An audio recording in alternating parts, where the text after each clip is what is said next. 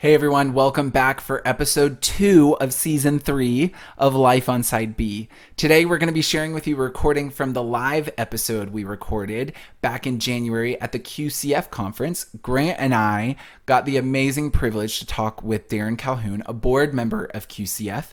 And if you listened to our queerness and race panel back in season 2, you will have heard him there. If you did not listen to that episode, totally recommend going back and listening to it.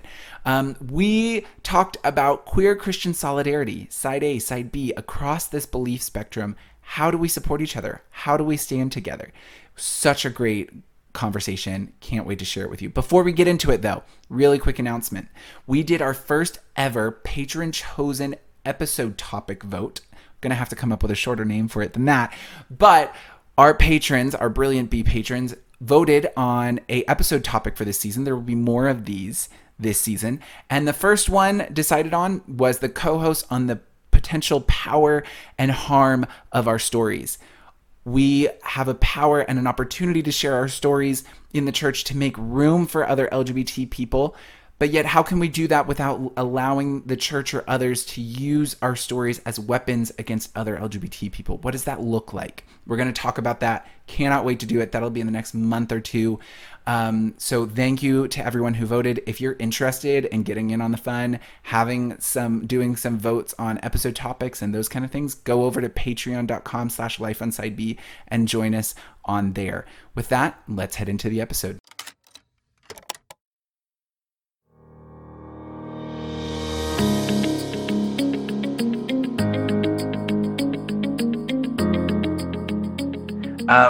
I want to welcome everyone as everyone's kind of joining in here. Thanks for joining us for here for Life on Side B, the first podcast episode on the podcast stage here at QCF 2021. Can't believe it's 2021. Thank God. But Grant, how are you feeling? I feel very nervous, but I have tweeted for prayers, and I feel like the prayers of my friends and followers will carry me along today. So, love it. Awesome.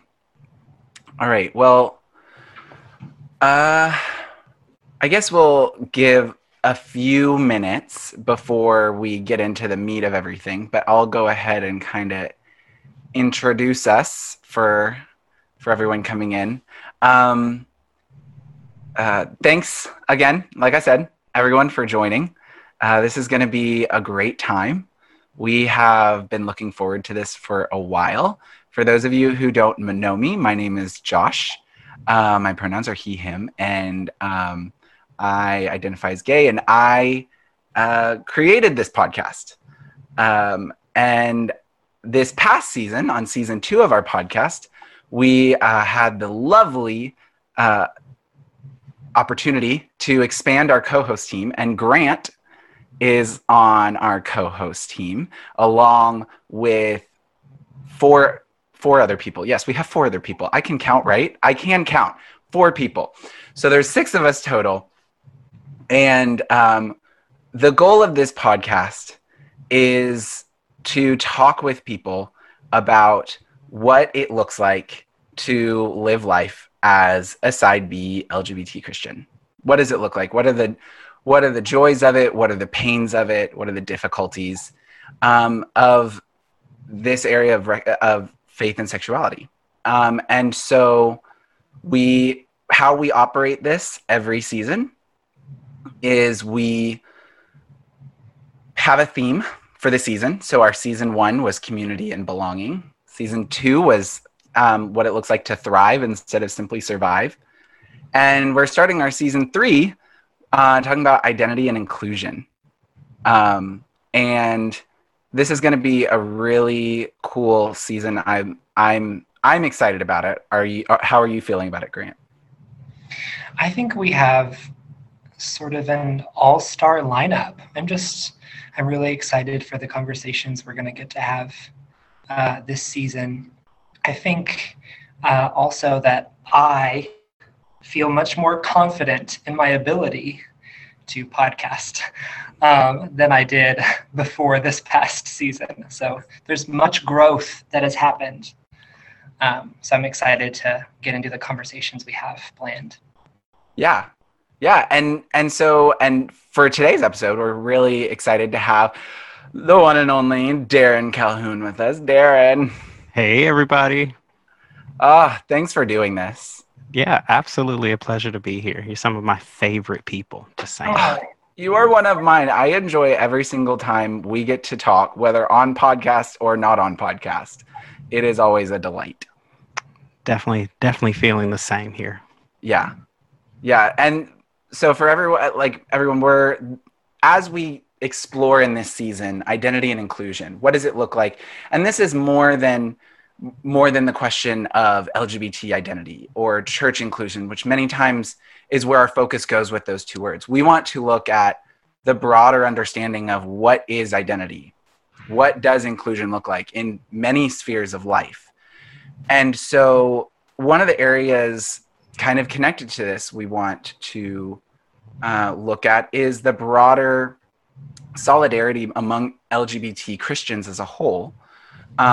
Side B, side A, like beyond the spectrum of belief, and how we can support each other in the midst of the spectrum of belief and standing in all of these things. So, Darren, I'm really glad. I would love no one else to join us during this kind of conversation. Oh, shucks. Yes. So I guess to start out, well, I guess to start out, let's go ahead. Let's just dive right into it because we have a specific amount of time.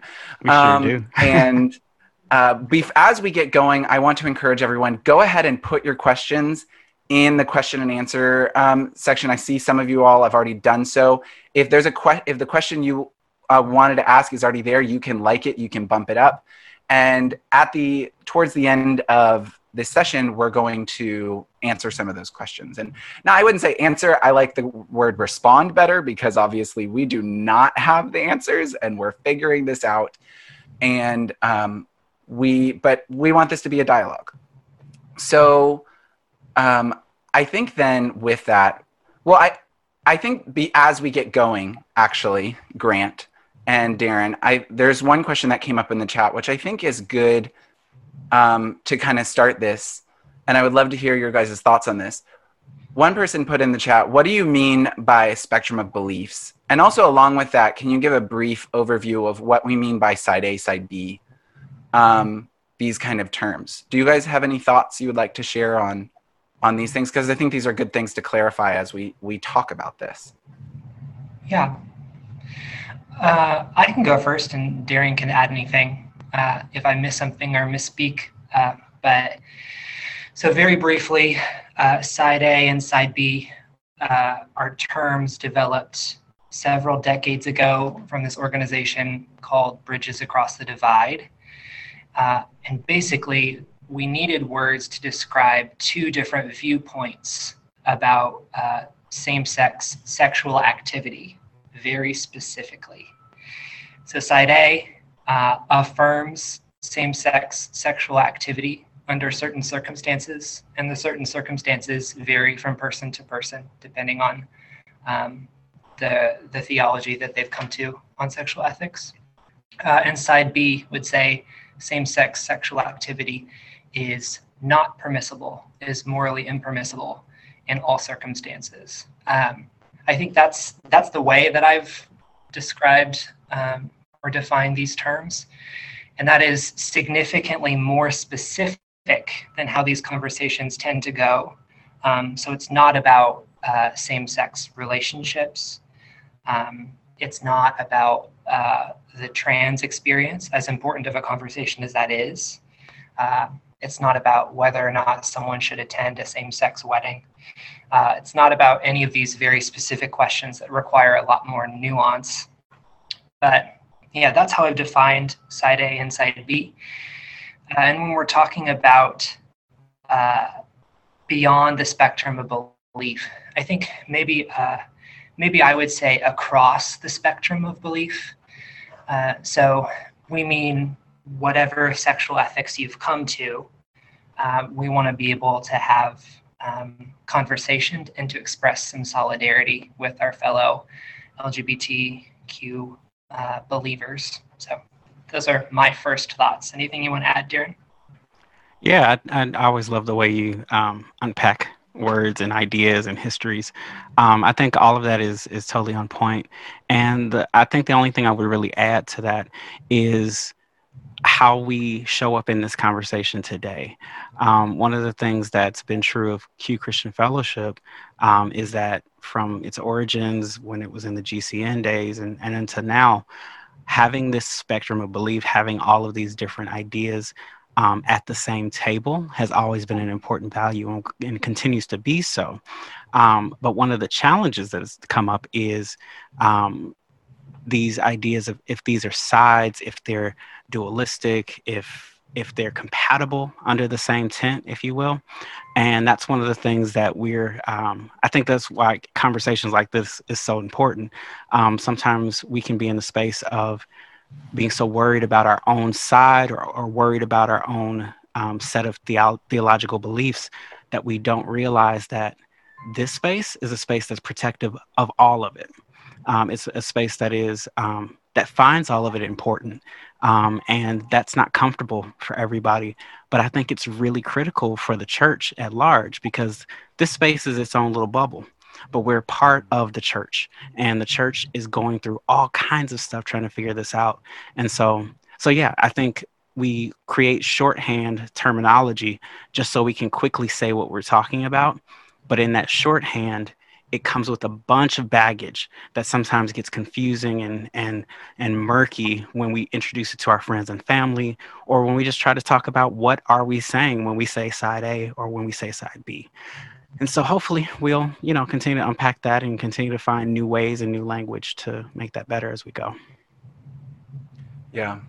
I love what both of you shared. One of the things we've tried to do in this podcast is obviously this podcast focuses a lot on what we're explaining is like the side B experience within the queer Christian experience. And even within that, when we even categorize it in these two terms, there's a spectrum of beliefs even within these two terms. Oh God, and yes. I think we have to understand that just terminology. First of all, terminology is never perfect, and terminology never works the ways we would love it to work perfectly. And it's always morphing and it's always adjusting. And I think even like one of our topic episodes of this season that we have planned is talking about that very term side B. Does it work or does it not? And so it's going to be very close to this. And because we can many times find, no matter whichever terminology, there's going to be issues in it. There's going to be ways that it doesn't work and these things and how we need to understand. And so I think no matter what terminology we're using, we have to understand the limitation of the terminology and of language. And that sometimes comes by context, that sometimes comes by aging of terminology. And it just sometimes comes by the fact that words are limited. 4 letters can only say 4 letters and that amount of meaning. But, as we talk about this solidarity among LGBTQ Christians, let's kind of go into what are some of the things you both feel stand in the way of that solidarity? What are some of the hurdles or the difficulties that you see in that? Yeah, I'd like to jump in on that and, add in as you will. And there was also a question that came in about another side, side X. One of the things to remember that all of this is shorthand. There's no official person who determines what any of these words mean. But in this side A, side B dichotomy, you also have what we sometimes refer to as side Y and side X. Side X is the idea that one can change their sexual orientation to no longer being gay or to become heterosexual specifically.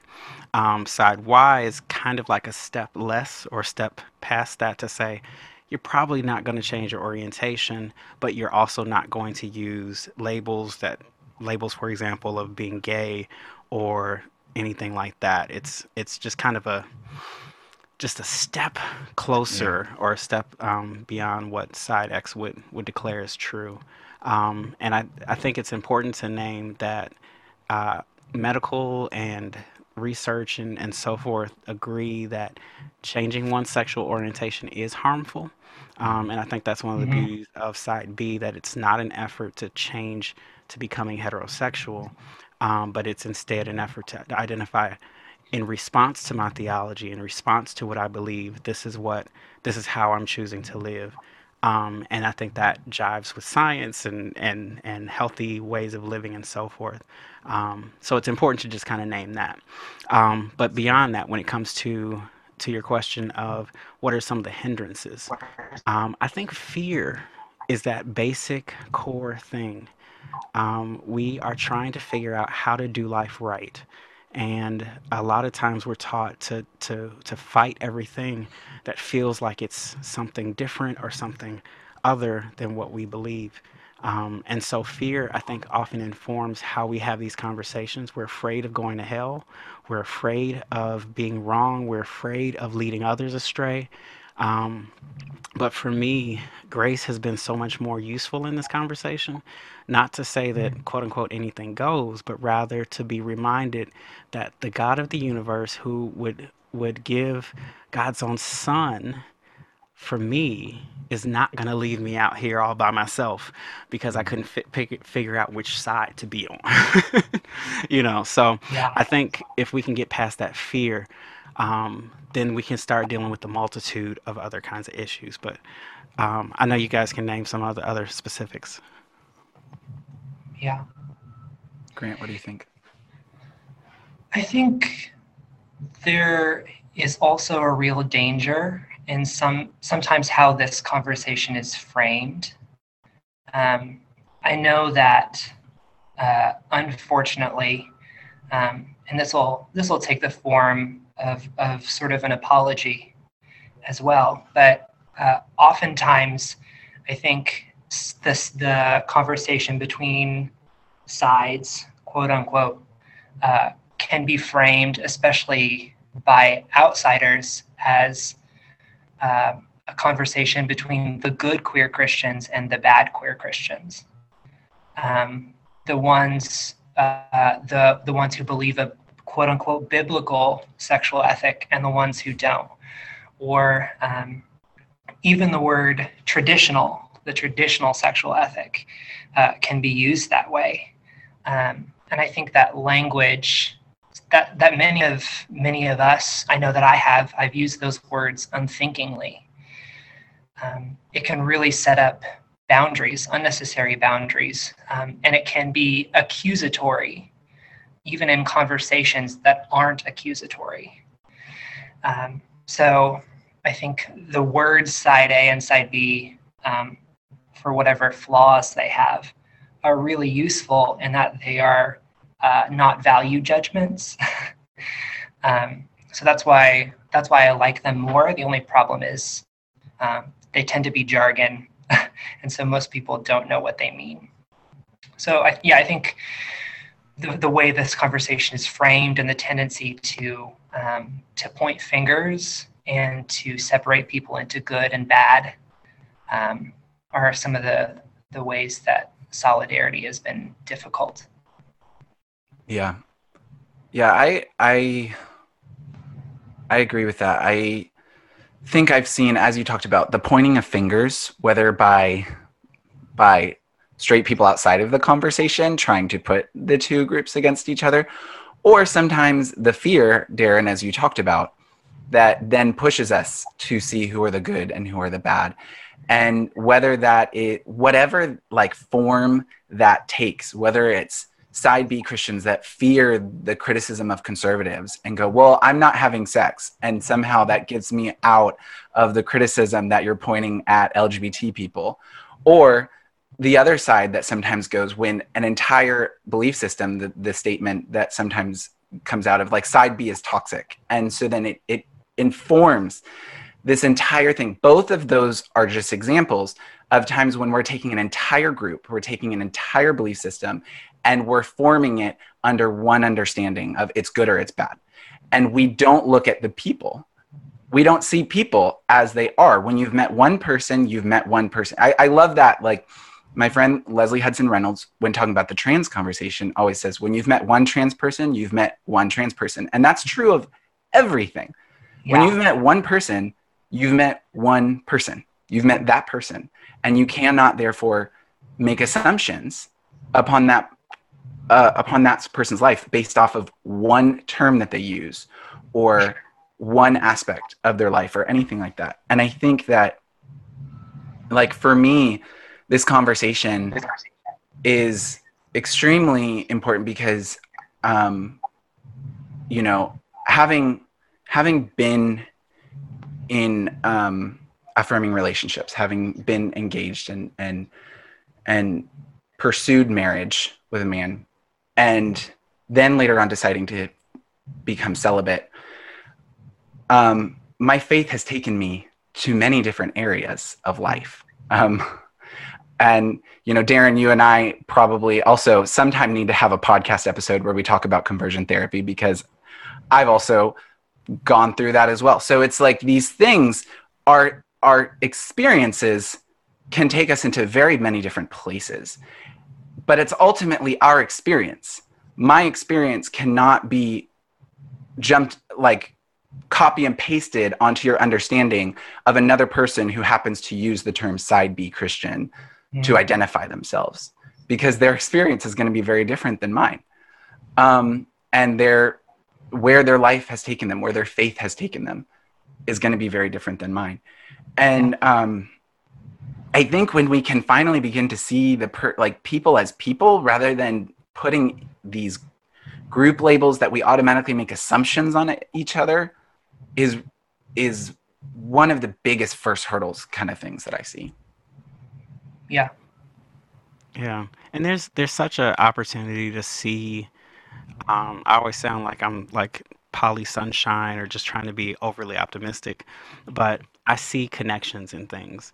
And I see the ways that side A and side B are beneficial to each other, even if there's a core belief difference.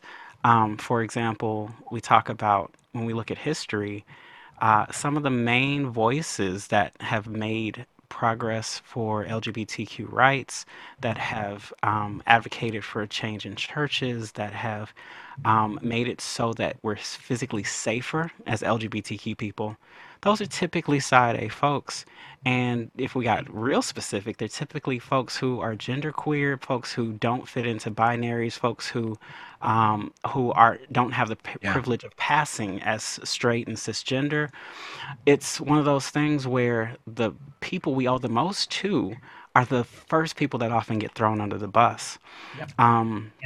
But then on the other side, when you look at the side A theology, side A churches, the vast majority of churches, in my experience, did not go from side X, or the idea that everyone needs to be heterosexual, to suddenly becoming side A. Most went on a journey, and somewhere in there was some side B theology, some side B expectations or policy, and trying to wrestle with that is, okay, is this what God is calling us, how God's calling us to lead this congregation? And I think having and naming and making that visible is entirely essential. Because I don't think the church at large, especially since most churches right now are just trying to figure out, how do I not be Westboro Baptist Church, right? They know that church is doing some harmful things, but they only know right theology. And I put air quotes around that to say, this is what, this group believes, but we don't know how to live that out. And I think the value of side B life and theology is that, one, that single people are incredibly valuable in the life of the church. In the modern church, we all, especially evangelical churches, we see so much focus on marriage, so much focus on children, so much focus on living your life in a way that's centered on nuclear family, when the church historical has been so very differently focused.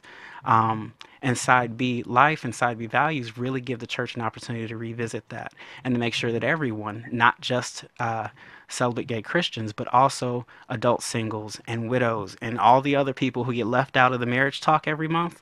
Yep. It makes sure that all of these people have a thriving vision of what life could be, whether or not you find a partner or whether or not that's something that you decide.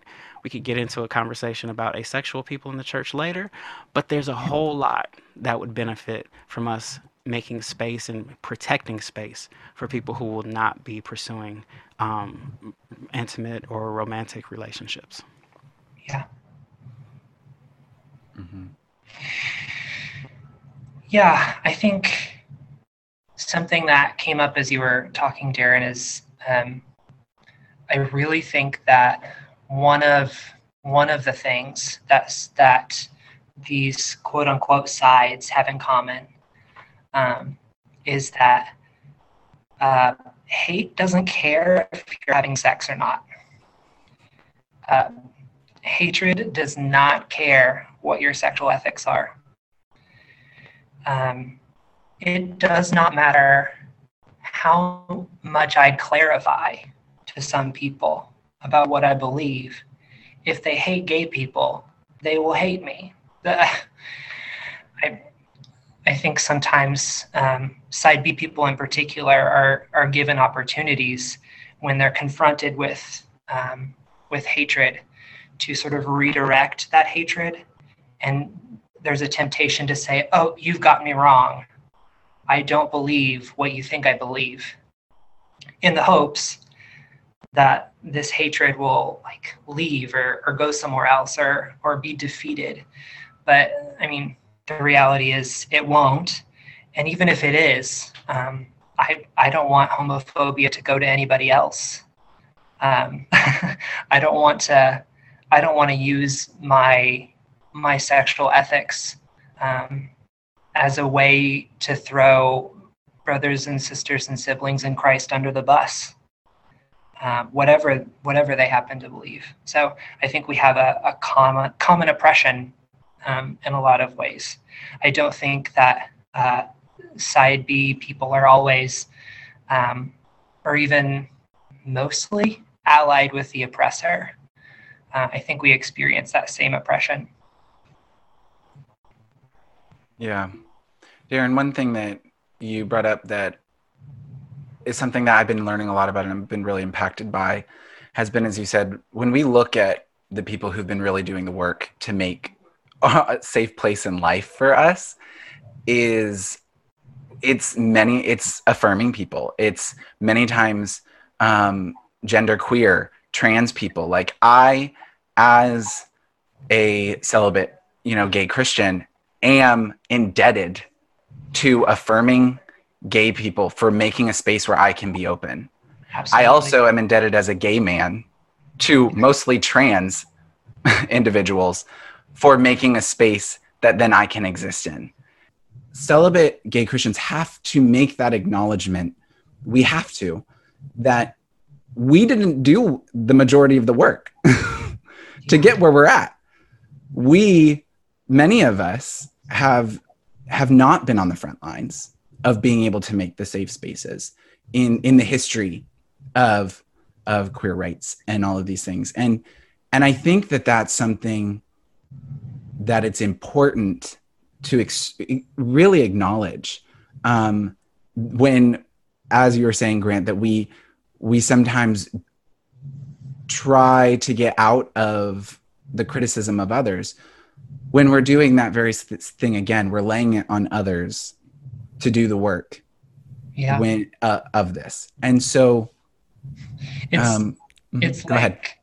It's like sitting on someone's lap and slapping their face. Yes.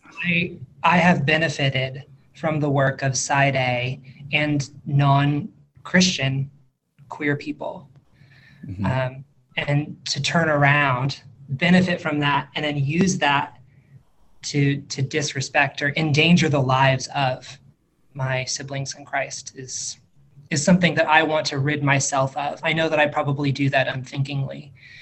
It's something I have to grow out of. I think that doesn't benefit anybody, not even fellow side B people, not even me. Yeah. Yeah.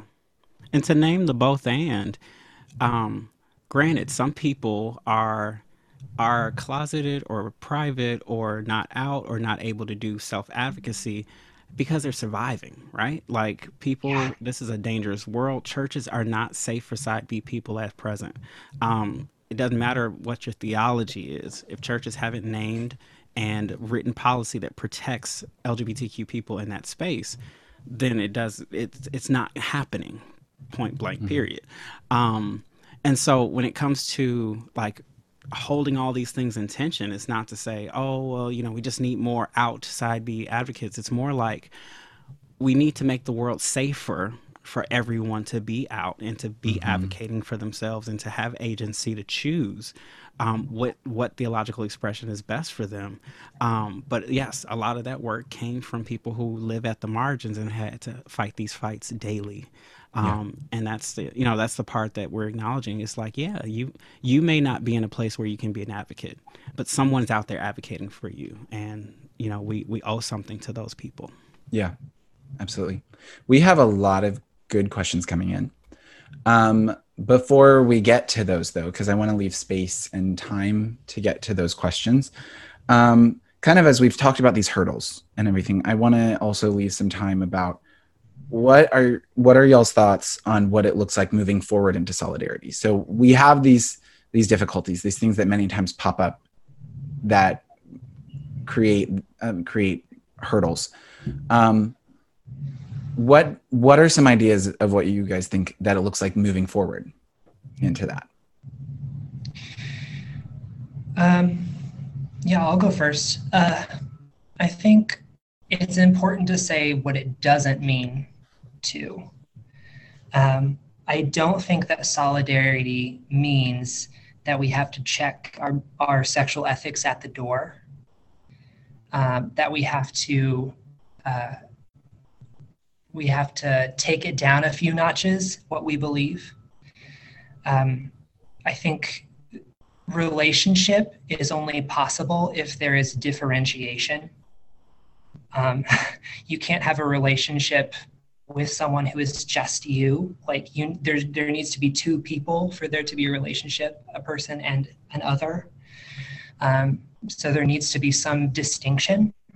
So I don't think we have to throw away our sexual ethics that we believe really strongly in. I think that will mean we have to have really bold and really honest conversations about things that are really difficult. But something that I think about in having these kinds of conversations is the kind of solidarity that can exist is based on sort of three levels of shared experience. First of all, there's a basic human solidarity, like because you are made in the image of God, because God chose to become one of us, chose to become a human being like us, you have an inherent dignity and value, and that requires something of me. I am obligated to treat you with respect and dignity and sensitivity. But beyond that, we have a shared queer experience, shared LGBTQ experience. We have similar obstacles. We have a shared history, community, culture. And then beyond that, and this is maybe the most important, definitely the most important, we're both believers. We both believe that Jesus Christ is Lord. That's incredibly significant. We have more in common as believers than basically any other two people in the world. So our solidarity, side A and side B, and anyone who, any queer Christian, any LGBTQ Christian, it's based on those three levels of solidarity. So this is a conversation that's not between strangers. It's not between people who are completely unrelated to each other. It's between people who belong to the same community. So I have to keep that in mind in these conversations.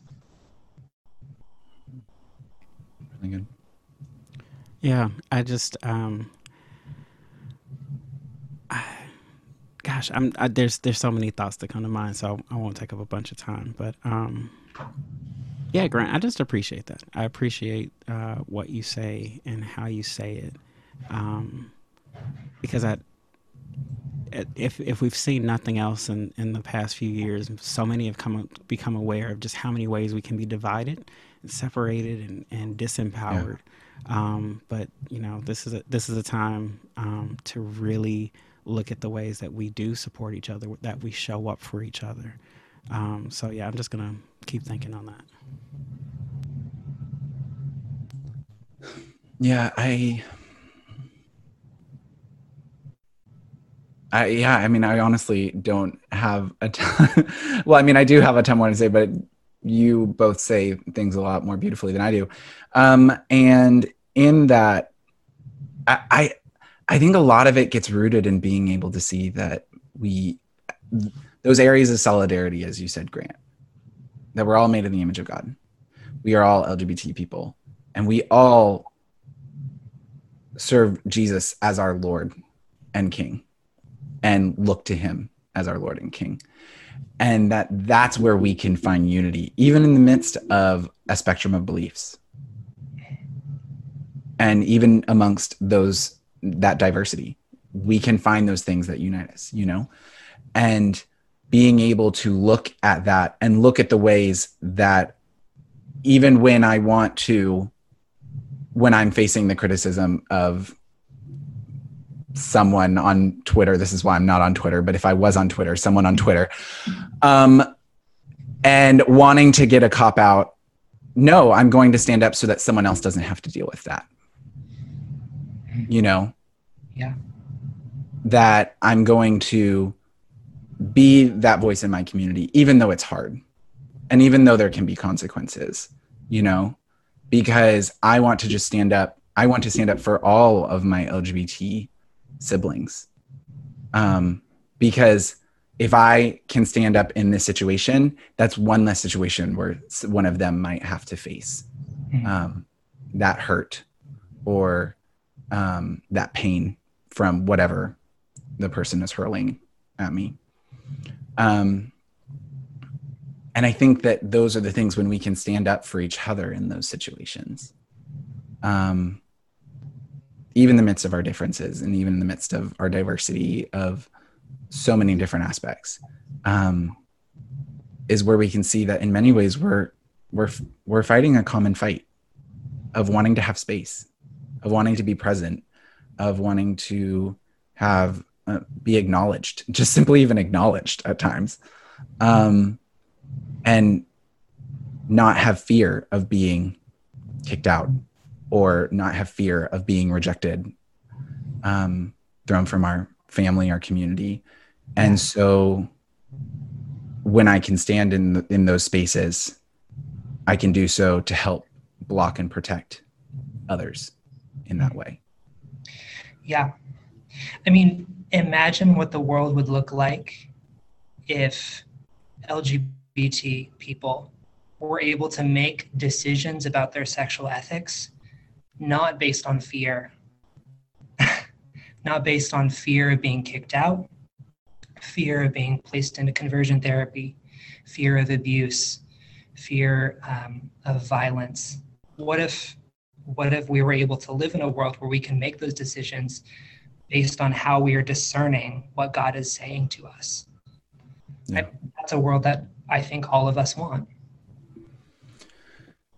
Yeah, for sure. I agree. And kind of, I think that actually moves us into a few of the questions. I want to let everyone know I'm going to get to the highest rated questions, but I'm going to also try and move these in topically, like as they smooth in. And so I think there's two questions. I'm going to read them both because I think they are a little bit connected. And then we can discuss it because I think that also this kind of aligns with a little bit what you were just saying, Grant. Was one of them was the question is side B a personal choice or a calling? So that's the first question. The second question is, this is completely new to me and it feels a little bit ex-gay light and not affirming at all. I can understand people who identify as asexual, but if one experience sexual attraction, then it seems like one is denying something in an unhealthy way. Does that make any sense? So, Grant, do you want to start speaking to those kind of areas about? Yeah, I think part of this goes back to a framing question. So sometimes I think the conversation is framed as a conversation between those pursuing marriage or romantic or sexual relationships and those pursuing celibacy. And I think that kind of misunderstands what the conversation is about, actually. So to reiterate, Side B is about specifically same-sex sexual activity. It's a specific belief about what is permissible or not permissible. In that sense, it is unchosen for me, in that if I were creating a religion from scratch, that probably wouldn't be something I chose right away. I find myself desiring sex just as much as a lot of people. So sex comes naturally to me. But it's also chosen in that once this belief system's come to me and has made sense to me, it's something that I reaffirm with the way I live. So there's unchosen aspects and there's chosen aspects of it. I don't think of it as me being sort of strong-armed into celibacy. I really think like I was chosen and I chose it back. But I think that happens with every sort of decision that we make about sexual ethics. There's always a part of that where we have to make a decision. And there's a part of it where we don't make a decision. It just sort of makes sense to us. So I don't know. That's how I've thought about that distinction between unchosen and chosen. It's kind of both. Yeah. One of the things I think this kind of goes back to the thing I said before is when you meet one person, you've met one person. You know, I think the broader understanding that unites Side B people is, as Grant said, is the question of whether or not sexual activity between people of the same sex is permissible. But there are Side B people that believe that more of that is not permissible, that even going into relationships, and I have to acknowledge that there are people that identify Side B that believe these things. And also when asking what leads a person to the decision of celibacy, that's going to be different every single person. I think there are some unhealthy reasons why people choose celibacy. And I think there are healthy reasons why people choose celibacy in Side B. You know, it can be a personal calling as well as just, this is the theology that I've landed on, and so therefore I'm going to live according to my theology. I think that there are some people, and like, I think there are some Side B people that are Side B simply because they still can't get over their shame of sex. Yes, that's and true. They can't, and that's linked to their shame of being queer, and therefore they have to work through that. And I think that's something everyone has to work through, but especially as a celibate person, sometimes working through the shame of sex is hard because you're not having sex. So figuring out how to deal with that, it adds layers. And then the question is this the reason why I'm celibate, or is it because I truly believe this, you know? For the second question, I understand the kind of hesitancy of this seems like ex-gay light and kind of stuff, but I do want to acknowledge that, at least for me, and I would think I would speak for Grant in this as well. I agree with what Grant said. The question in my theology is about sexual activity, but that has nothing to say about the beauty of relationships between people of the same sex. Like I said, I have been in affirming relationships, and those were some of the most beautiful times of my life. Yeah. My ex and I, who are still friends, is one of the people that I will cherish the most for the rest of my life. And the relationship that we held, even though our relationship didn't work out, I cherish him, and I cherish what we had. And I think what we had was beautiful, and one of the most beautiful things I had in my life. And so it is not a rejection of all of that as being bad or anything like that. But I think it's also important to acknowledge that whether side B is a personal choice or a calling, and these kind of questions, every person who identifies as side B is working through the reasons why they chose this, why they're here. Is it because of family pressures? That happens. Is it because they might lose their job if they aren't? That happens. And each person has to work out, why am I here? Would I do this? Am I doing this because this is where Jesus has put me and I want to be in front of Jesus saying, Jesus, I have done what you have called me to do. And in the midst of everything, I have lost or gained, I choose to serve you. Yeah. Is that the reasoning? Or is it because I fear the rejection of my family or my church? And I just don't know what life would look like and I would lose everything. Because that's not healthy. But it's sad because people are in that situation. For sure.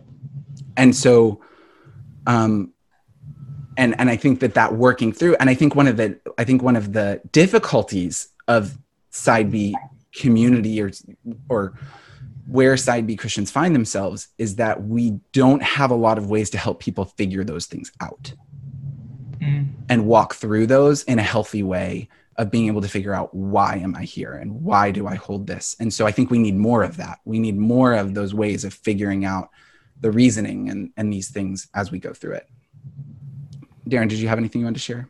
Yeah, I love the personal stories there, and I think that's absolutely critical. I also want to just kind of expand the conversation to the perspective of the church leaders, pastors, parents, even, because there's one part of this where it's, what is my personal calling? What is my shame? What areas of strength do I have? Do I feel that God's uniquely equipped me to live as a celibate person or not? That's one side of this. But the other side is, how do we make church policy? Who gets to teach Sunday school? Who gets to be a senior pastor? Who gets to be an elder in the church? How do we come to conclusions about, can both of these exist in the same space? And for me, I've spent a lot of time working with churches across a variety of beliefs about these issues, because we often use this as just we need to have the right theology kind of conversation, but there's also church policies that inform so much of what happens. Because if your Sunday school teacher can't bring up the fact that that his or her or their child has just come out for fear of losing their job, it doesn't even matter what their orientation is. The fact that our policies are so raggedy that people cannot be in true community, in open community about the things that are going on in their families and their lives, like, that's a problem. And so, so I feel like when it comes to churches figuring this out, we've talked about it in several ways, but I would love to see churches move beyond having the dangling carrot, this treat of, well, if you obey us, if you toe the line, then you get to be a leader. You get to use the gifts that God has put in you. God didn't wait to qualify you based on your obedience or your theology before you were gifted. But now the church is saying, well, your gift is really a powerful thing, but you have to use it this specific way. I think what's important is that churches do have policy, that they become very clear in their beliefs. Typically, the fear and the anxiety around this conversation isn't because you don't have, quote unquote, the right beliefs. It's that you're not really sure of what you believe. And so what ends up happening is we go, well, the Bible says, but we haven't thought deeper to say, I need to say this to a real human person who has a name, a face, a family, and a community. And how will this impact them? Am I saying it in a way that is life-giving, that's inspiring, that people would want to join in?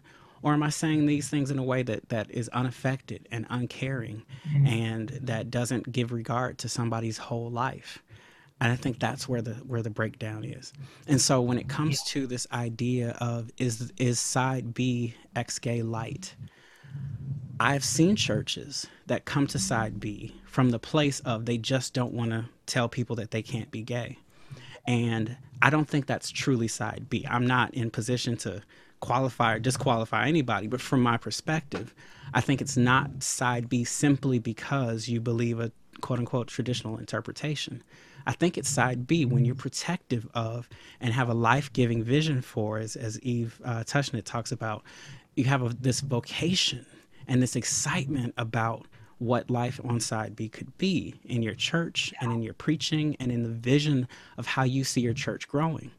But if you don't have that, if you just don't want to get sued, or if you just don't want to have people say bad things about you on the internet, that's not how we're going to roll. That's not how this is going to work. And so when it comes to, when, just like you said, when you met one side B person, you've met one side B person. When you've been to one church that claims it's side B, you've been to one church that claims it's side B.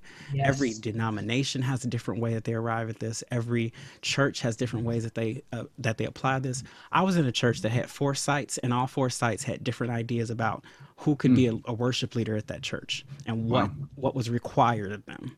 And they didn't know that they had different ideas. They thought they were all being faithful. But faithful wasn't really defined because they didn't have policy to clarify. And so yes, there are some places that do make side B just some kind of nicer, sweeter version of side X. But then there's lots of places that are doing the work to figure this out, to make this something that's really healthy and life-giving for people. And so, as with anything, I think there was, when you mentioned shame, I wanted to circle back to that, because there are affirming people who are having sex out of shame, like they're like, oh, well, I'm supposed to be doing this, or I'm supposed to be living this way because this is what happy looks like on Instagram. And it's like, no, we have a world that has put all kinds of pressures on everybody. It's not one side or the other. And so what we're trying to do is figure out, how do we make our spaces safe and healthy so that people can follow what God's truly called them to, not simply what they feel pressured to. Yeah, I think the first QCF conference I went to was a couple years ago, and I heard you, Darren, speak.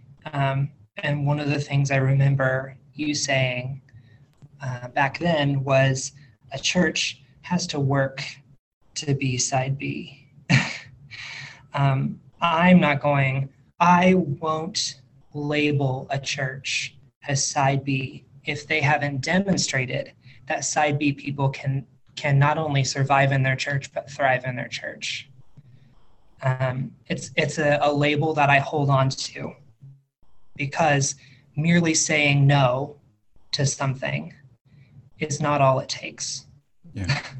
I think Eve Tushnet, the quote that always sticks out to me is, no one has a vocation of no.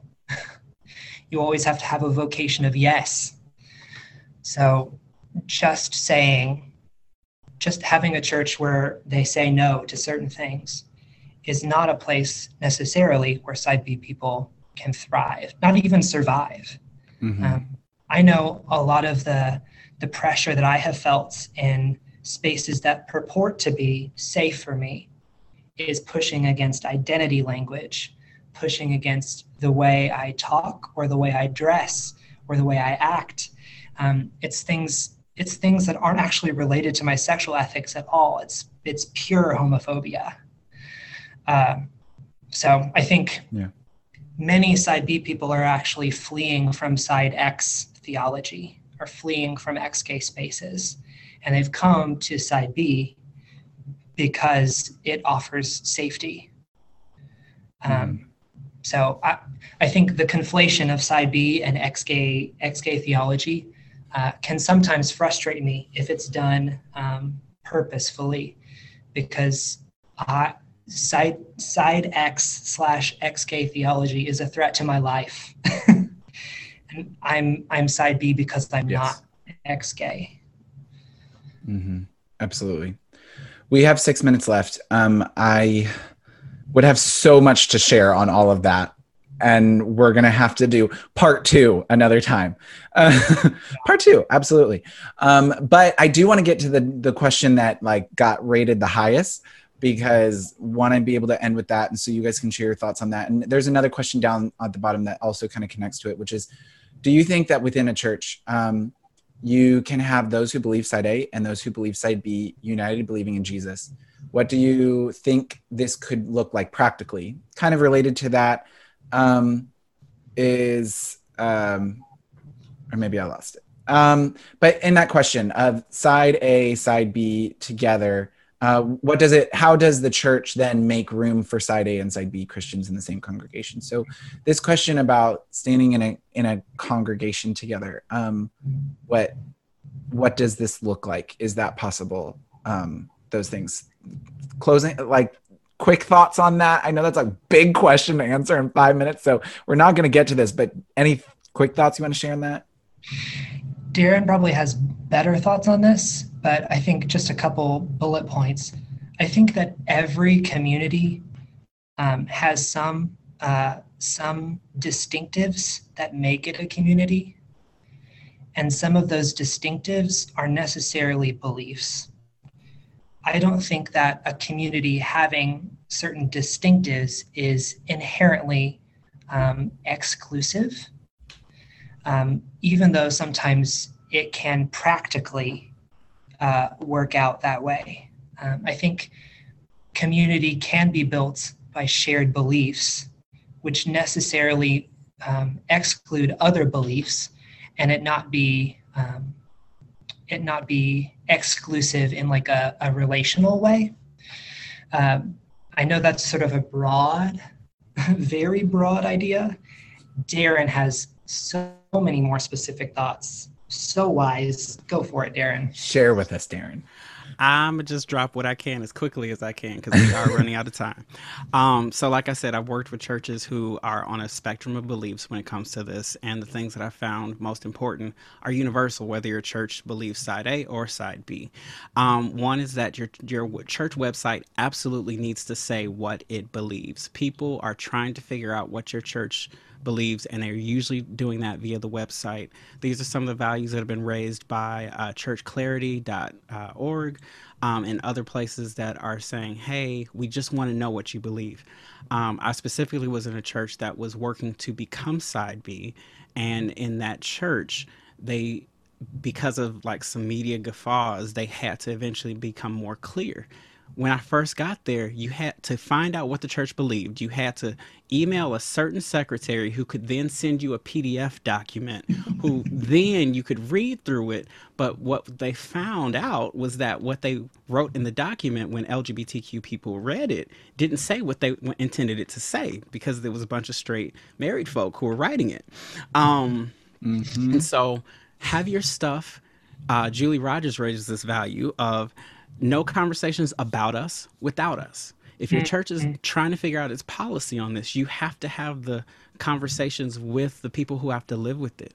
If no one in the room has to live with these kind of policy decisions, then you're not having a complete conversation. You're just kind of talking to yourself, and that's not helpful here.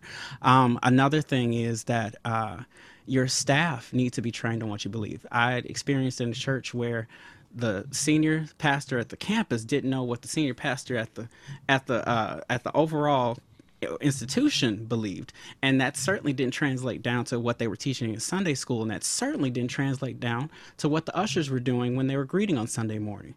Leaders should know the higher you are in leadership, the less you hear at the bottom, and so you have to be very intentional about getting everyone on the same page and making sure everybody knows what's happening and why. Because otherwise you have someone serving in your church for 2 or 3 years, and then they go to apply for a certain position, and all of a sudden it's like, oh no, we don't believe that.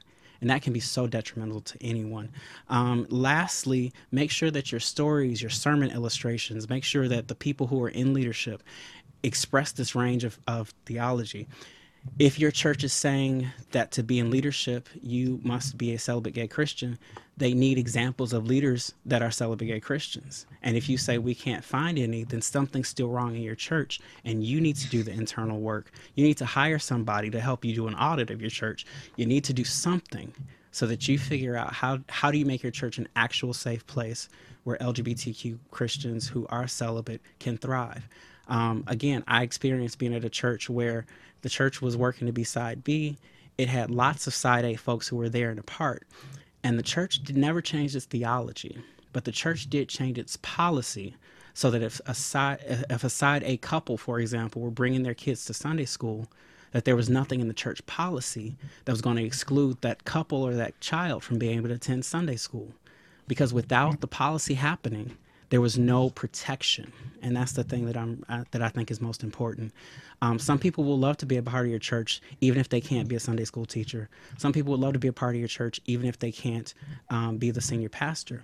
But until you make sure that those policy values are clear, people don't have the authentic tools to have those conversations. If they have to get a coffee with you to be able to figure that out, then it's not fair to them. Yes. Yeah. Thank you both. I mean, I have so much I could share on that as well, but we're at the end of our time. I mean, I will say the one thing I will say is I think that churches need to make space for people to be messy more than anything, for people not to fit in, and for people to be able to question things and work through things, even as they lead, to be able to process their lives, because we're always processing. And I don't even think that's just for LGBTQ people. I think that's the world. So, but I appreciate you both appreciate being able to do this. I'm really grateful to QCF for giving us this time to be on the podcast stage and talk about this. And this is a really short version of this. So anyone who's listening is like, my question didn't get answered, or like, I wish you would have talked more on this. We always want to talk more, and we will talk more. And so please come back and keep listening to the rest of our podcast. If you had a question that you really wanted answered, and you didn't get to, and it may be a personal question, might be something you're processing, don't have to wait for another episode. Feel free to reach out to one of the three of us. Those two are on Twitter. I'm not, but the podcast is, and I have to deal with it. So you can reach out to the podcast on Twitter, and I will be there, or on Instagram, or on Facebook, or on our website, lifeonsideb.com. Try to get there as quick as I can. And so, and they're putting their handles in the chat at Hey Darren and at the Grant Hartley. So please, if you have a question that you really needed answered, you felt like you didn't get answered, send that over to us. More than happy to continue discussing. And we want to keep discussing in episodes. So thank you so much. We really, really appreciate you all joining us for this time. We hope it was beneficial. And we will hope to talk to you all soon, I guess. Yes. Anything you guys wanted to share before we go out, or no? Thank you for having me. It's awesome to be here. Love you all. Love you guys. Yes. Great. Thank you.